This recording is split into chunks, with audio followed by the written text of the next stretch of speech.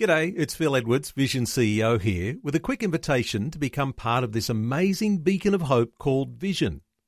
Together we can put our love into action to help people of all kinds build or rebuild their lives on the truth of God. Please consider the part you can play during our upcoming Visionathon appeal, remembering that it's your support that makes Vision possible, including this podcast. 8 years ago, the Centre for Public Christianity was involved in a pretty large debate, a secular debate.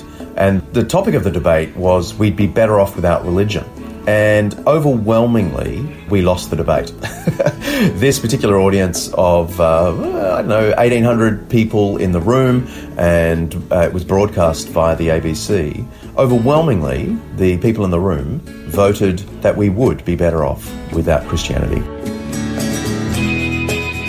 Welcome to Real Faith, conversations about the impact faith has on our lives and the challenges we go through, helping us today and giving us hope for tomorrow.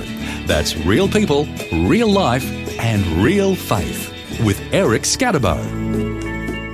Well, normally we chat with people about their stories of faith and their personal history. But today we're going to do something a little different and expand to the story of the whole Christian faith, all 2,000 years of history, both good and bad. And who better to cover such a vast topic than somebody with a PhD in ancient history, Dr. John Dickson from the Center for Public Christianity. John, welcome to the program. Lovely to speak with you, Eric. Glad to have you with us. And why is this topic so near and dear to your heart? Well, I love Christianity. Well, that's good. I love being history. A Christian. Yeah. I love history. I love the church.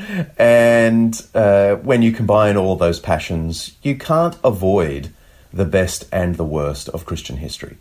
And so it just seems like it's an important thing for Christians to know about, but it's certainly important in terms of communicating with those who don't believe, for whom one of the reasons not to believe is the poor performance of Christians.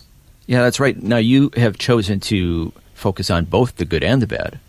Yeah, well, it's we see it in our personal lives, but it's also a reality in history. There are periods where Christians were singing the tune of Jesus beautifully and other times when they're completely out of tune. And because our friends, generally in the world know some of the terrible stories, it seems like we've got to address that. Mm-hmm. Now, you are from the Center for Public Christianity, and for the past 3 years or so, your organization has been focusing on making a documentary about the history of Christianity, which is entitled For the Love of God, How the Church is Better and Worse Than You Ever Imagined. So tell us about why you decided, along with your colleagues, to make this documentary. Well, it's interesting. We had written a full-length documentary on the world religions. We were about to start filming, a pretty fair introduction to the major world faiths, Hinduism, Buddhism, Islam, Judaism, Christianity, and highlighting the differences between the faiths. When it just dawned on us that while the topic of world religions is always going to be around, at the moment, the main question people seem to be asking is, what's Christianity ever done for us? Has Christianity done more harm than good? Because there are a whole string of atheist books in the last 10 years that have given the impression, whether deliberately or not, that for the most part, Christianity has poisoned the world. And this has become such an intense and widespread viewpoint that we felt, let's put aside our hopes to do a documentary on the world religions and start from scratch a documentary on the history of the church, the good, the bad, and the ugly. That's why we did it, and it took us 3 and a bit years to finally get the thing out. Yeah, weren't you actually at a conference or something where they asked that question and everybody unanimously said Christianity has had a bad influence? Yeah, well, 8 years ago, the Center for Public Christianity was involved in a pretty large debate, a secular debate. And the topic of the debate was we'd be better off without religion. And the religion under discussion was Christianity. And there were 3 atheists arguing we would be better off, and 3 scholars arguing we wouldn't. And overwhelmingly, we lost the debate. Oh, wow. This particular audience of, 1,800 people in the room, and it was broadcast via the ABC. Overwhelmingly, the people in the room voted that we would be better off without Christianity. And so it dawned on us that night, and then slowly in the years that followed led to this documentary, it dawned on us that our culture has pivoted in the last, say, 10, 15 years from thinking Christianity was too moral, too full of rules, too ethical, ruins your life because you've got to be a goody two-shoes, to now it being equally common, if not more common, to think actually the problem with Christianity is that it's violent and hateful and bigoted and imperialistic and poisons everything. So it's quite a switch in culture. And that's the context in which we want to offer a no-holds-barred account of the good and the bad in Christian history. And our hope is that people will see it as honest and, in a way, almost accept it as a partial apology, but also have fresh eyes to see the beautiful things that Christianity has brought into our world. Yeah, in order to have the view that Christianity poisons all society, you would have to have selective amnesia. Yeah, but there are enough stories in Christian history that are negative for people to almost accidentally only hear about those stories. Yeah. So I just think the general public, it's not like they're searching only for the bad, but the bad makes for better documentaries and better articles, and skepticism is so widespread now, it's a really convenient argument. So those who are in the know, those who really know Western history, know that Christianity has done enormous and lasting good in the world. But those who have an agenda have, said basically it's all been one long catastrophe of slavery and warfare and torture and bigotry and wealth and greed and so on. And so the general public just hears all those stories. And if they're the only stories they hear and they don't know any Christians, they don't bump into any local churches, then they can't be blamed for having a really negative impression of the Christian faith. So hence, you made a documentary that tells the good, the bad, and the ugly. Yeah, that's right. That's right. And if I understand correctly, the benefit of owning the bad parts of Christian history, that way you kind of get their defenses down. Yeah, well, the way we think of it is it's both true and honest to acknowledge the bad things, and it allows people to know you don't have an agenda only to protect the church. So yeah, they are willing to give you a listen on the good side of the ledger if there's a sense that you've been really honest about the bad things.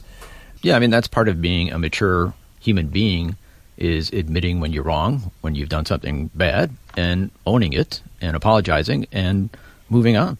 Well, presumably every sincere Christian is apologizing to the Lord every day of the week, right? Hi, Lord, it's me again, begging his mercy because we know our own hearts. And if that's true, and I think it is, then all we're doing in this documentary is a kind of publicly letting that out and not pretending that the church is good through and through. Look, the basic historical reality is, it is just a sad fact that Christians, the church, in different periods of history, have participated in all that is rotten about human nature.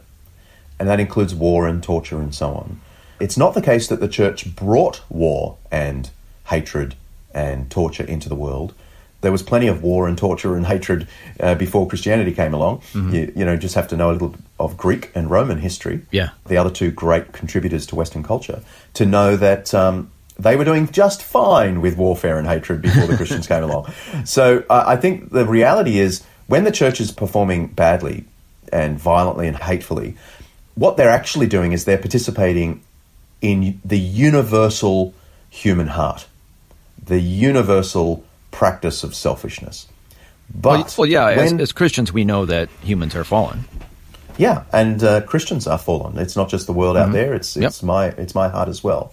But the real miracle of Christian history, actually, is where Christians have risen above those base motives and performed some of the most spectacular deeds of love that have changed our world. And those deeds of love and charity and humility and so on did not come from Greece and Rome. They were not norms taught in Greece and Rome, but they were norms in Christianity. Okay, we're going to talk about some of those, but first we want to get to your bad cello playing. Why was that featured in the documentary? Well, we ask audiences to concede that the church has done bad things and done beautiful things. And then we ask the question, which of those two is true to the master? The one who founded Christianity, the one who entered the world, lived that perfect life, gave his life on a cross and rose again, and taught his disciples to do the same, to give their lives for others, to love the enemy, turn the other cheek, and so on. And I think anyone, even the most skeptical person, can tell that when Christians are hateful, they're not obeying Christ, they're disobeying him. When Christians are loving, they're not disobeying Christ, they're obeying him. And so the cello metaphor comes in, I think, well, because we use Bach's cello suites, the opening move of the cello suites, which many regard as the most sublime, one of the most sublime and mathematically pure pieces of music ever composed. And we get a wonderful cellist to perform it live in the film. Yeah. And it is just gorgeous, soaring. Yeah.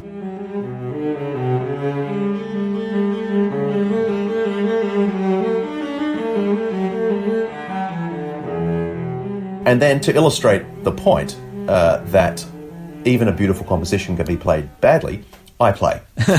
I hired a cello and had 2 lessons the week before I filmed that scene. I'd never picked up a cello before.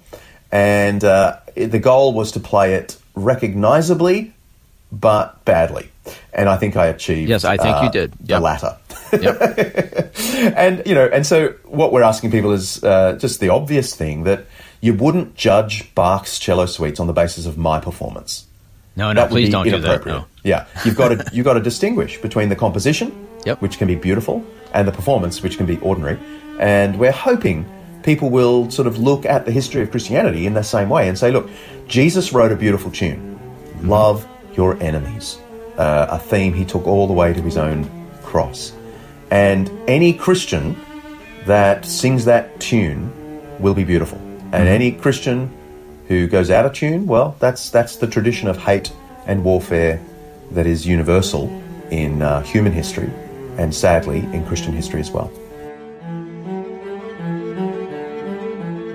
Our guest today is Dr. John Dickson from the Center for Public Christianity, and today he's sharing about the history of the Christian faith, all 2,000 years, both good and bad. John and his colleagues have even made a documentary about this called For the Love of God, How the Church is Better and Worse Than You Ever Imagined. Next, we'll find out about some of the underappreciated contributions that people of faith have made to society over the years, including here in Australia. That and more when we return right here on Real Faith.